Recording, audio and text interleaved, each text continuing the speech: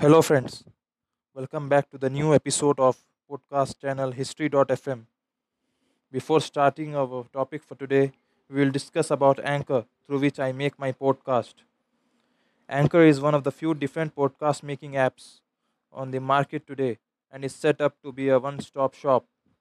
In Anchor, you can record, edit, and host via the free phone app, or online. John Fitzgerald Kennedy, often referred by his initials JFK and Jack, was an American politician who served as the 35th President of the United States from January 1961. Kennedy was born into a wealthy political family in Brooklyn. He graduated from Harvard University in 1940 before joining the US Naval Reserve the following year. During World War II, he commanded a series of PF boats in the Pacific Theater and earned the Navy and Marine Corps Medal for his services. Kennedy's administration included high tensions with communist states in the Cold War. As a result, he increased the number of American military advisors in South Vietnam. In April 1961, he authorized an attempt to overthrow the Cuban government of Fidel Castro in the Bay of Pigs invasion. Kennedy authorized the Cuban project in November 1961. The following October, US spy planes discovered Soviet missiles bases had been deployed in Cuba. The strategic Hamlet program began in Vietnam during his presidency.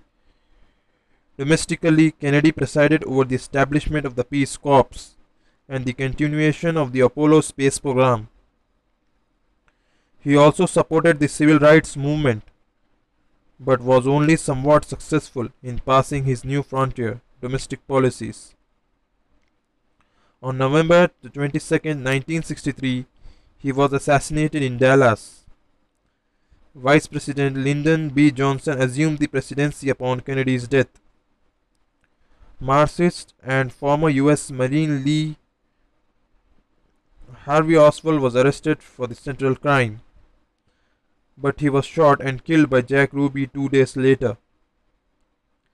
The FBI and the Warren Commission both concluded Oswald has acted alone in the assassination, but various groups contested the Warren report and believed that Kennedy was the victim of a conspiracy.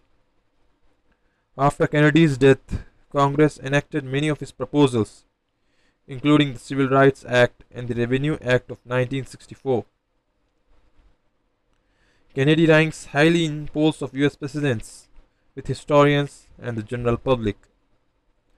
His personal life has also been the focus of considerable sustained interest following the public revelations in the 1970s of his chronic health ailments and extramarital affairs.